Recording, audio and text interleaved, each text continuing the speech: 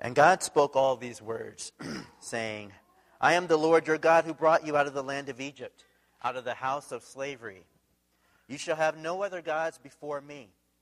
You shall not make for yourself a carved image or any likeness of anything that is in heaven above, or that is in the earth beneath, or that is in the water under the earth. You shall not take the name of the Lord your God in vain, for the Lord will not hold him guiltless who takes his name in vain. Remember the Sabbath day to keep it holy. 6 days you shall labor and do all your work. But the seventh day is a Sabbath to the Lord your God. Honor your father and your mother, that your days may be long in the land that the Lord your God is giving you. You shall not murder. You shall not commit adultery. You shall not steal. You shall not bear false witness against your neighbor. You shall not covet your neighbor's house. You shall not covet your neighbor's wife, or his male servant, or his female servant, or his ox, or his donkey, or anything that is your neighbor's. This is obviously a famous passage that you all are familiar with, and I was rather abrupt in bringing it to you for a reason. Typically, when we think about the covenants in our church down at Green Lake, we're going through all the covenants of the Bible, and I got stuck with the hard one. I got the Mosaic covenant. Because everyone, when they come to the Ten Commandments, it's kind of similar to the Sermon on the Mount. They feel the condemnation. Oh my gosh, I did this, I lied here, or oh my gosh, I didn't take a Sabbath day this week, or I didn't do this, I didn't do that. And even with, especially outside of the church in our culture, we think of the Ten Commandments as the gateway to get to heaven. Okay, you do these things and you keep them, and then you get to go to heaven. And that is kind of the way we approach the Scripture. We approach it much in the same way the original hearers responded to hearing God's booming voice from Mount Sinai. How did they respond? Exodus 20, verse 18. Now when all the people saw the thunder and the flashes of lightning and the sound of the trumpet and the mountain smoking, the people were afraid and trembled, and they stood far off. Much in the same way, that's Exodus 20, 18. Much in the same way the original hearers kind of were rebuked and just fell back from the mountain in fear, we approach the Mosaic covenant. We approach the Ten Commandments in the same way. We don't hear the gospel. We hear benchmarks of behavior. And I want to compel you today to see that the Mosaic covenant is two things. It is a continuation of God's story. I see in your bulletin a quote about how we don't know who we are as Christians unless we see each other within God's story. I want to encourage you today that the first thing, word of encouragement, is that the Mosaic covenant is a part of God's story unfolding, him pursuing us as his people. It began with Adam, where he entered into a relationship that he created humanity and he gave human beings dominion over the earth. And Adam and Eve were supposed to go throughout the earth, exercising dominion, being fruitful and multiplying. Well, they fell in the garden, and then we see that the Noahic covenant, God recapitulates. He explains again. He gives the covenant again to Noah and says, be fruitful and multiply. Genesis 9, verse 23 through 24. But then Noah's kids are not too nice. You know, they're killing each other and they're doing horrible things. They build the Tower of Babel. And God disperses the people. And he says, you know what? I'm going to have to send a missionary to pursue these people. And he sends the most unlikeliest, oldest missionary, Abraham. And he says to Abraham, all nations will be blessed through you. And so we get to the Mosaic covenant, and God's saying the same thing. Obey my covenant, and you will be a blessing to the nations. So that's the first thing for us to realize, is that the Mosaic covenant is not about do's and don'ts. It is part of God's pursuit of humanity. And the second thing, and the most powerful thing, is that we have to see that it is God's love, God's actions in the past, God's saving deeds that are actually a backdrop to the Mosaic covenant. So here, let's read our text for today, which is Exodus 19, 1 through 6. 3 months after walking through the desert, the people of Israel come to Mount Sinai. Exodus 19, verse 1. On the third new moon after the people of Israel had gone out of the land of Egypt, on that day they came into the wilderness of Sinai. They set out from Rephidim and came into the wilderness of Sinai, and they encamped in the wilderness. There Israel encamped before the mountain while Moses went up to God. The Lord called to him out of the mountain. So the Lord calls out of the people of Israel. They're standing before this great mountain, and he calls Moses to go into the mountain. There's no fire, there's no earthquake just yet. It's just God's voice calling Moses. And he says to Moses, "You yourselves have seen what I did to the Egyptians, and how I bore you on eagle's wings and brought you to myself. Now, therefore, if you will indeed obey my voice and keep my covenant, you shall be my treasured possession among all peoples. And for all the earth is mine. And you shall be to me a kingdom of priests and a holy nation. These are the words that you shall speak to the people of Israel." This is the word of the Lord. Thanks be to God. Let's pray. Dear Lord, we thank you for your word. We thank you for your precious promises that you have a destiny and an identity for your people. You have a mission for us. Lord, but before we even embrace that mission and embrace that identity, help us today. Help me today to really understand that you love us and have done mighty things on our behalf. We pray this, Lord, that you will open up our ears, soften our stony hearts, and help us to hear the gospel and not a word of condemnation. We pray this in Christ's name. Amen. So we'll talk a little bit about our ministry, but we have my wife and I, Foxy and I, we're originally from Tacoma. We live in Seattle. We were school teachers in Central and South Seattle, and then we went to seminary, as Nate said, and for 2 years we've been back in the center part of Seattle called the Central District, and predominantly African-American, Japanese, multi-ethnic community. And by God's providence, we own a cafe. I'll tell you about that later. And through this cafe, we're turning it into a nonprofit. So this past summer, we received a grant from the city to employ youth in the neighborhood who are struggling with gang violence or prostitution or just have a struggle in terms of their home life. So we're employing them and giving them a job for the summer. And the city approached us in our orientation and said, okay, here, you're going to get this grant, and you're going to pay these kids. Now, these kids are at-risk youth. These kids are the roughest of the rough. So what you need to do is not pay them at first, because if you pay them at first, as soon as they get that check, they'll what? They'll leave. They're gone, okay, after the first week. So they tell you, okay, what you need to do is hold that carrot in front of them and just say, okay, if you behave this way, then you'll get your paycheck. If you don't do this, then you won't get the paycheck. I mean, if you do this, you won't get the paycheck. So dally the reward in front of them and give them a consequence as motivation to be good citizens and be good workers. And I don't know if you've worked with youth before, or maybe you don't even have to say you worked with youth. If you have kids, you probably understand the struggle it is to motivate someone toward good behavior. Because we typically learn as parents or as teachers or youth workers that, okay, you did this wrong, so Johnny, you go to your room. Or Johnny, if you don't eat your peas, I'm going to do this. Or if you don't behave this way, I'm going to take the car from you. Or go to your room. Or all those types of things you've heard before. We set out the rule, the consequence, as a motivation for good behavior. But I want to help us and remind us of what we already know already, that this is not the gospel. That is not gospel motivation. In fact, they teach us in seminary that we should always look at the indicatives, God's great truths, God's great actions, the beauty and power of God's character. That and his love for us should motivate us to good behavior. Not, I'm going to get you, or I'm going to throw you in hell, and if you want to avoid hell, you need to do these things. Again, that's how we approach the Bible. That's how we approach the Ten Commandments. But in today's text, we see what? Exodus 19, verse 4. He tells them, here is what should motivate you to obey my covenant. You yourselves have seen what I did to the Egyptians, and how I bore you on eagle's wings, and I brought you to myself. It is God's great indicatives.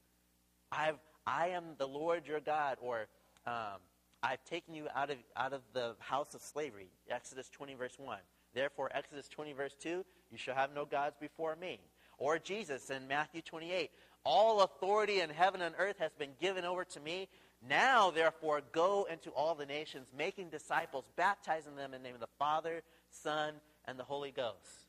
As Christians are parenting, I know you've been in a parenting series, it should not be fear that drives our parenting, or fear of retribution or condemnation that should drive us, right? It should be, you are my son. You are my son. Therefore, as my son, you behave this way, right? Here, the Lord God says, I am your God. I am your Savior. Therefore, you should act this way. It is God's great loving power, his deeds, that should drive us, not to see this as labors and slavery towards an ethic of 10 commandments, not so that we can be good moral Christians, but it should be our identity is driven and forged by God's great work, God's identity, God's great love for us. The indicatives should follow the imperatives. So we're going to go through 3 indicatives based out of Exodus 19:4, and it should remind us, this should be God's reminder to us today that his great works drive us to obedience. The first thing, Exodus 19, verse 4, you yourselves have seen what I did to Egypt. The first thing that should drive us towards obedience to the covenant, to the 10 commandments, is that God has routed the enemy. God has fought back the Egyptians. This is what he's doing. He's saying, look, 3 months ago, do you remember those 10 plagues that I inflicted upon Egypt, the most powerful country in the world at that time? Do you remember the river filled with blood? Do you remember the gnats? Do you remember the flies? Do you remember the locusts? Do you remember the plagues on the firstborn? And how Pharaoh said, I'm going to make you work even harder, and I'm never going to let you go. Do you remember that I threw the army into the sea? For a cross-reference, Exodus 15, Moses says, then Moses and the people of Israel sang this song after they crossed the Red Sea. I will sing to the Lord, for he has triumphed gloriously. The horse and his rider he has thrown into the sea. 15, verse 2. The Lord is my strength and my song. He has become my salvation. This is my God, and I will praise him, my father's God, and I will exalt him. The Lord is a man of war. The Lord is his name. The Lord is a warrior. Verse 4, Pharaoh's chariots and his host he cast into the sea, and his chosen officers were sunk in the Red Sea. The floods covered them. They went down into the depths like a stone. Your right hand, O Lord, glorious in power. Your right hand, O Lord, shatters the enemy. In the greatness of your majesty, you overthrow your adversaries. You send out your fury. It consumes them like stubble. At the blast of your nostrils, the waters piled up. The floods stood up in a heap. The deeps congealed in the heart of the sea. The enemy said, Pharaoh said, I will pursue, I will overtake. I will divide the spoil. My desire shall have its fill of them. I will draw my sword. My hand shall destroy them. But you blew with your wind, and the sea covered them. They sank like lead in the mighty waters. Who is like you, O Lord, among the gods? Who is like you, majestic in holiness, awesome in glorious deeds, doing wonders? You stretched out your right hand, and the earth swallowed them. These are glorious words that Moses is praying. He's doing what? He's remembering that God has destroyed the enemy. He has routed the enemy. So when we come to Exodus 19, verse 4, he's reminding them, just before he lays down all the rules, all the fire insurance, right? It's a joke. Before he gives them the 10 commandments, before he even gives them the covenant, he says, I have acted covenantally for you already. I have destroyed the enemy. I have routed Egypt. And that is supposed to compel them to act accordingly to the covenant. It reminds me of about 14 years ago. You guys don't know this about me, but I'm a band nerd. In fact, when I walked in and I heard the trumpet and the French horn, I was like, yes, I like this church already. I'm a trumpet player, but I played the baritone and marching band at the University of Washington. And I remember our first year, my first year in the marching band was a horrible year for the Huskies. It rained like 98 days straight that fall. And if you've ever been to Husky Stadium, it is right next to the water. And it's beautiful this time of year. But come November, you've got wind chill blowing through there. You're wearing a purple polyester monkey suit. And it's just really, really cold. And it just so happened that it wasn't just cold and wet, but it was also that we sucked that year. Can I say that? Is that okay to say that? We were horrible that year. We had football teams that had horrible records, 3-6, coming in and just doing awesome deeds, embarrassing us as a school. I remember one year USC came in and their quarterback, he's probably not in the NFL, he's probably working at Burger King or something. And but back then he was a stud. So we had this guy. I remember there was two guys jumping towards him. He flips over them and lands in the end zone.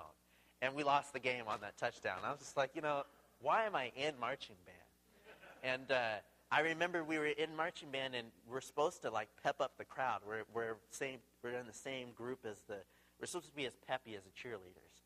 And I remember sometimes that we would just be the cheerleaders would call us to do a dance or a song, and we just were not acting accordingly to what we were supposed to be. I mean, we were just really low on spirit. And I never forgot. I used to laugh at this portion of the game, but I remember at the end of the third quarter, just before our fourth quarter beatdown, they would bring out some alum from Husky lore, because in the early 90s, under the Don James era. Are there any football fans? Because I feel like I'm just talking. Okay. Under the Don James era, the Huskies were actually really good. We were world champions, and they beat Michigan a couple times. They went to the Rose Bowl 3 years in a row or something like that. They bring out these old guys limping onto the field, and they'd be like, "Oh, look, it's Billy Joe Holbert from 1991," and everyone in the crowd would just get whipped up. And even though we were about to lose, we would just get so hyped up. And I remember as in the marching band, that was something I began to cherish and look forward to. A reminder of not God's, but the Dog Father's great deeds. But you see where I'm going with this, right? We had to be reminded as band nerds of the deeds of the past to compel us to be peppy and spirit-filled. Even today, we need to be reminded that God has routed the enemy. The original context here is they needed to be reminded 3 months later, after walking through the wilderness, not having anything to eat, not having anything to drink. They were struggling. And they finally get to this mountain, and God reminds them that I have delivered you. I have saved you out of slavery.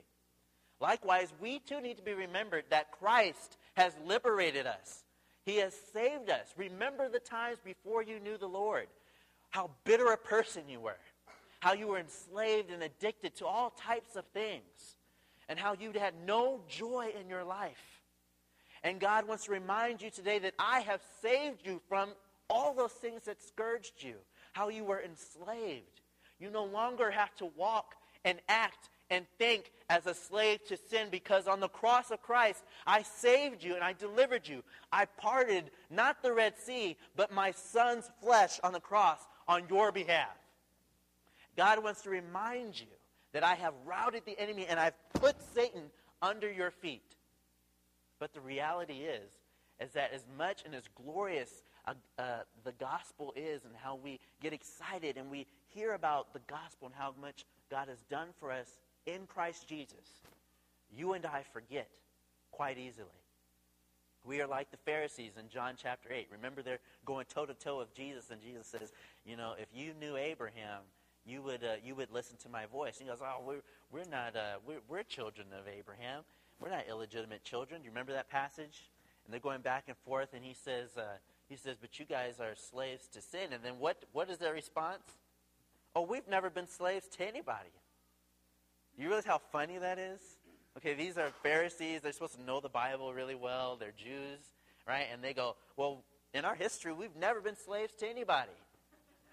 Kind of funny, given that's the whole background that Jesus or God reminds the people that I saved you out of Egypt. We too are the same way. In fact, we approach Exodus 20. "I am the Lord your God who brought you out of the land of Egypt, out of the house of slavery. You shall have no other gods before me." We worship our careers. We worship our spouses. We worship our children. Don't tell me that I need to put my kid into private school, or don't tell me my kid needs to go to public school. And we have fights in the church even about how to raise our kids, because our kids are our gods. We worship our bodies. We worship our toys, the things that we buy, we replace God with all types of idols. And why is that? It's because we lack gratitude. We lack the memory that we were once slaves. When he says, you shall make no carved image for yourselves, we have all these huge HD screens all over the place in every room of the house. We have all types of toys. I remember I was just down this weekend in our neighborhood, and this guy is just massaging his car. He's not washing, he's massaging it. We have all types of idols. And why do we have idols? We have idols because we don't really have a sense of gratitude for all that God has done for us. And so I don't know you. This is not my congregation, but I want to challenge you to think, why is it that I cling to respect, to approval, to my possessions so closely? I want you to think through, what are the things that replace God as your one and only true Lord? And I want you to recall what it was like. Remember your slavery. Remember what it was like before you knew Christ. Because that, in part, is a key to you following and really worshiping God for who he is. Lord, I thank you for who you are. I thank you that you are my God and my King. I thank you for forgiving me of my sins. Make a pattern of repenting and praising God for the blood of Jesus at the end of the day, in the middle of the day, at the beginning of the day. Reminding yourselves of God's great mercy. You have that, obviously, in the bread and the wine every Sunday, but every day, remind yourselves that you have been delivered from the power of Satan. But God does not just tell you to remember that, hey, I routed the Egyptians. He also wants to remind you of something else. Back to 19 verse 4. He says, you yourselves have seen what I did to the Egyptians and how I bore you on eagle's wings. That's the second truth, the second indicative in this passage, is that God has delivered you. He's lovingly cared for you. The image is that God is an eagle. And cross-referencing Deuteronomy 32:11, where he says that Yahweh is an eagle who swoops down and catches you as you're falling out of the nest, and he picks you up with his talons and carries you on his back. God here is seen as an eagle, not a demanding taskmaster who wants you to be good moral people. He wants you to know that he loves you and that he's carrying you on eagle's wings. The image there is just the same as when the Spirit of the Lord hovered like an eagle over the formless creation. God is saying, I've cared for you. I love you. This is not the image we see. We see Charlton Heston with the two, plastic tablets, and Yul Brynner chasing him in the chariot. You guys know what I'm talking about, right? Okay. We see the fire and the gloom. We don't hear that God actually loves us, that God is actually with us. And neither did the original context. Remember that earlier in this couple passages, they're as soon as they get across the wilderness, they're thirsty. And they're crying out, we're thirsty, we're thirsty. Give us water. Why did you lead us out here when we could have been in Egypt slaves drinking wine and grapes and drinking all types of milk and water and honey? And I always thought when I was a kid that is crazy, that they're just like, why are they complaining so much? Then they get further in the desert and they're hungry. And they're like, why did you send us out here? We had meat pots. Exodus 16. We had meat pots in Egypt. We had onions and leeks and garlics. Why did you save us? Why did you deliver us from the enemy? And God is saying, no, I carried you on eagle's wings. I know this is corny. I'm going to read it anyway. But I fell in love with this poem when I was a young person, and it holds true today. Listen carefully. One night I dreamed, and I was walking along the beach with the Lord. Many scenes from my life flashed across the sky, and each scene I noticed footprints in the sand. Sometimes there were two sets of footprints. Other times there was one set of footprints. This bothered me because I noticed that during the low periods of my life, when I was suffering from anguish, sorrow, and defeat, I would see only one set of footprints. So I said to the Lord, you promised me, Lord, that if I followed you, you would walk with me always. But I have noticed that during the most trying periods of my life, there have only been one set of footprints in the sand. Why, when I needed you most, you have not been there for me? And the Lord replied, the times when you have seen only one set of footprints, my child, it is then that I carried you. Mary Stevenson, 1936. This is what the Lord is saying. I've carried you on eagle's wings. And he says that with the backdrop that we have the same mentality as the author here. That we, in the difficult times when we're in the desert and we're thirsty, we feel that God has forsaken us. We come to church on Sunday after just arguing with our spouse or agonizing over how to raise our kids. And we don't love each other as we used to. Or we come to church on Sunday and our bodies are aching and we struggle with ailments of all kinds. Or we struggle with employment. We've been looking for work over and over only to be rejected. No, we thought of someone else who better fit what we were looking for. And we go, Lord, you have forsaken me. Lord, where are you? Why am I still struggling with the same things over and over and over again? Why is it that I cannot do this, or my spouse doesn't do this, or my child doesn't do this, or I don't have this, or I don't have that? And God is saying, no, don't despair. Don't think that this is a hopeless situation. Remember that I have cared for you. Remember that I have rained down bread from heaven on top of you. I have sent quail when you were hungry. I have given you water when you are thirsty.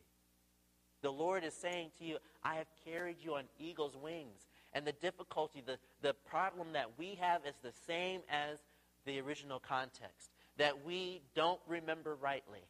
We look back and see the pain. We see one set of footprints and think it is us walking all by ourselves.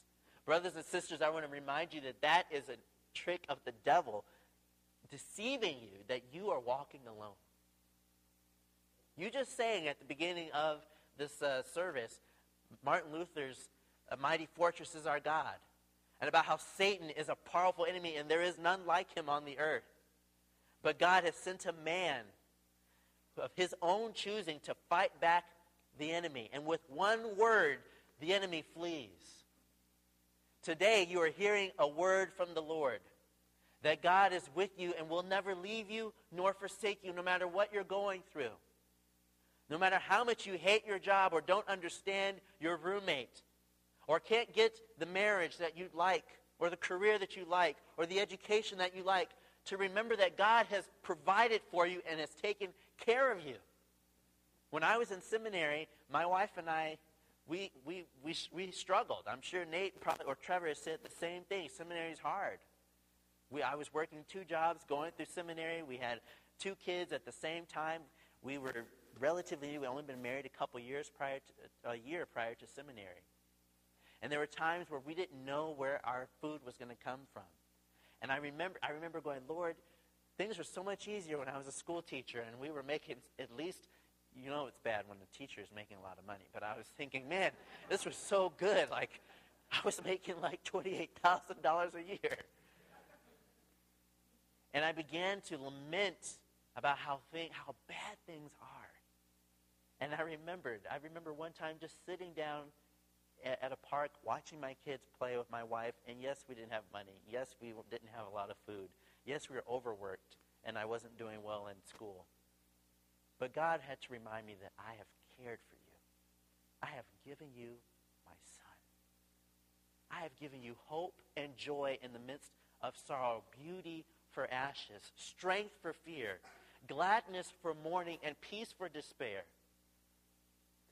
I want to remind you, brothers and sisters, family of God, that no matter what you're going through or have gone through, to remember rightly that God has cared for you and sustained you even until now. And if he has done so in the past, he will do so further in the future. Therefore, stay committed to the covenant. This should be our godly gospel motivation. Not fear because you didn't perform here or you didn't perform there, but love because God is with you. And finally, God give us, because I'm a good Presbyterian, I give you a third point. There's a third motivation in Exodus 19, verse 4. You yourselves have seen what I did to the Egyptians. He's routed the enemy. And how I carried you on eagle's wings. That's the second. And the third is that I've brought you to myself. I've brought you to myself. This is clear. I mean, it's evident. The first two were past tense deeds that God has done. And now this is truth that God is confronting them, not just with words, but with himself. And the very next words it says here, Exodus 19, verse 7, you don't have it unless you have your Bible with you. So Moses came, and he called the elders of the people and set before them all these words that the Lord had commanded him. All the people answered together and said, yes, we don't know what the covenant is, but we'll do it. They said, hey, we'll do it because of what God has done. And so Moses reported all the words to the people, and the Lord said to Moses, behold, I'm coming to you in a thick cloud, that the people may hear when I speak with you, and may also believe you forever. And so the word describes in Exodus 19, on the morning of the third day, there were thunders and lightnings and a thick cloud on the mountain, and a very loud trumpet blast. I don't know when's the last time you've been in an earthquake, but it's kind of freaky. And here they're standing before a mountain, and the mountain is shaking, and all of a sudden it's clear blue skies like today, and it becomes, the sky starts becoming racked with cloud after cloud of darkness. And God touches the mountain, and when he touches the mountain not only quakes, but it shoots up flames and fire like an oven. The smoke went up like the smoke of a kiln, and the whole mountain trembled greatly. And the sound of the trumpet grew louder and louder and louder and louder, and Moses spoke, and God answered him in the thunder. And the Lord came down to Mount Sinai, to the top of the mountain. This is kind of scary. And yet, this is also our power, our hope, that God is a God who is not just transcendent and far off, and he just tells you, hey, guys, here's some rules to throw at you. Good luck with that. He doesn't do that. He comes to you. But let's be honest with ourselves, that it is also, even though it's our great comfort, and it is the blessed beauty, the terrible beauty of this passage, it is also the thing that repels us from him. Because what do the people of God do when they see and hear the Ten Commandments yelling at them, audibly hearing God's voice? What is it that they do? You can talk to me. What do they ask? They can't what? They can't stand it. They can't take the trauma of God's great power and glory and holiness. They can't take it. God comes near to them and they step back. And they need someone to intervene. I'll ask you another question. Who is that? Moses. I know you don't have the text, but you guys have seen the movie. Come on. And the Lord said to Moses, go down and warn the people lest they break through. I'm sorry, wrong passage. Exodus 20:18. Now when all the people saw the thunder and the flashes of lightning and the sound of the trumpet and the mountain smoking, the people were afraid and trembled. And they stood far off and said to Moses, you speak to us, please, and we will listen. But do not let God speak to us, lest we die. See, they need someone that they can touch. They need someone that they can look to be an intermediary between an awesome, awful, terrible, beautiful, powerful, loving God. Because God, when he comes to us, we cannot stay the way we are and be so near to him. Our flesh repels from him. You know this when you break the covenant, when you lie, when you cheat, when you commit adultery with your eyes and with the lust of your heart. You acknowledge that you cannot stand in the presence of a holy God. And you need someone to hold on to. I'm a jokester, so I can't help. I have a sense of humor. I can't help it. But this reminded me of a song by Bonnie Taylor in the early 80s. If you can picture kind of the synthesizers in the early, the keyboard and everything. I Need a Hero. You know this song? Where have all the good men gone? Where are all the gods? Where are the streetwise Hercules to fight the rising odds? Is there a white knight upon a fiery steed? Late at night I toss and turn and dream of what I need. I need a hero. I'm holding out for a hero till the end of the night. He's got to be strong, and he's got to be fast, and he's got to be fresh from the fight. I need a hero. I'm holding out for a hero till the morning light. He's got to be sure, and he's got to be soon, and he's got to be larger than life. I want to remind you, as corny as that sounds, that you need a hero. You need someone to hold on to. And Christ is that mediator, is he not? Moses was a broken man who had anger problems, who struck the rock and many times wanted to give up on the people of God. But we have a mediator who is with us now, who is keeping us, who prays for us. He is someone that we can hold on to. Or can we? Because in Acts chapter 1, last I checked, Jesus isn't sitting with us physically. Jesus ascended on heaven, and the angel said that he will come again one day in the same way that he left. But we don't have someone that we can hold on to. Right? See, they teach you in theology classes when you're reading the Bible, to know what time it is. You see, in Exodus, what time it was is that they had a mediator in Moses, someone they could touch and hold. In the first century, in AD 30, they had Christ, who walked among us, who was God with us, someone we could hold. But now it's 2011. It is well past the time where Jesus walked the earth physically. Who do we have to hold on to? Who do we have as an intermediary? Who is our hero? If you know your Bibles, you know the answer.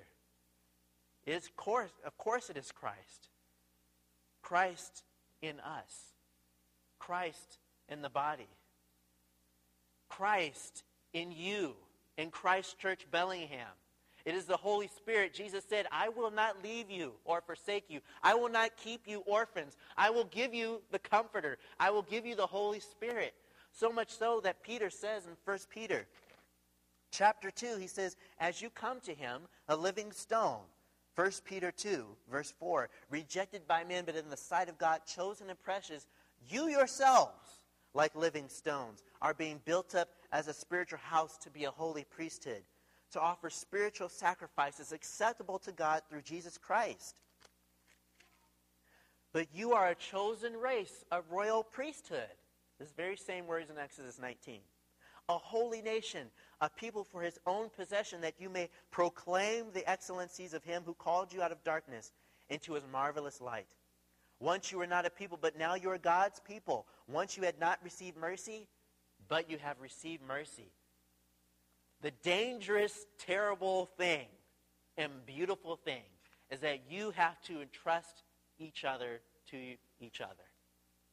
You have to lean on each other as stones built up to make a house. And stones are built to rub each other the wrong way, right? I'm sure there are people in this congregation that rub you the wrong way temperamentally. That's just the way it is in a church. But Christ says, I have given you my Holy Spirit. I've given you something to hold on to. That in the middle of the night when I need help, I can call my brother, deacon so-and-so, or I can call my pastor, I can call my friend, I can call the person who gets on my last nerve and say, man, I need help. I need someone to confess my sins to.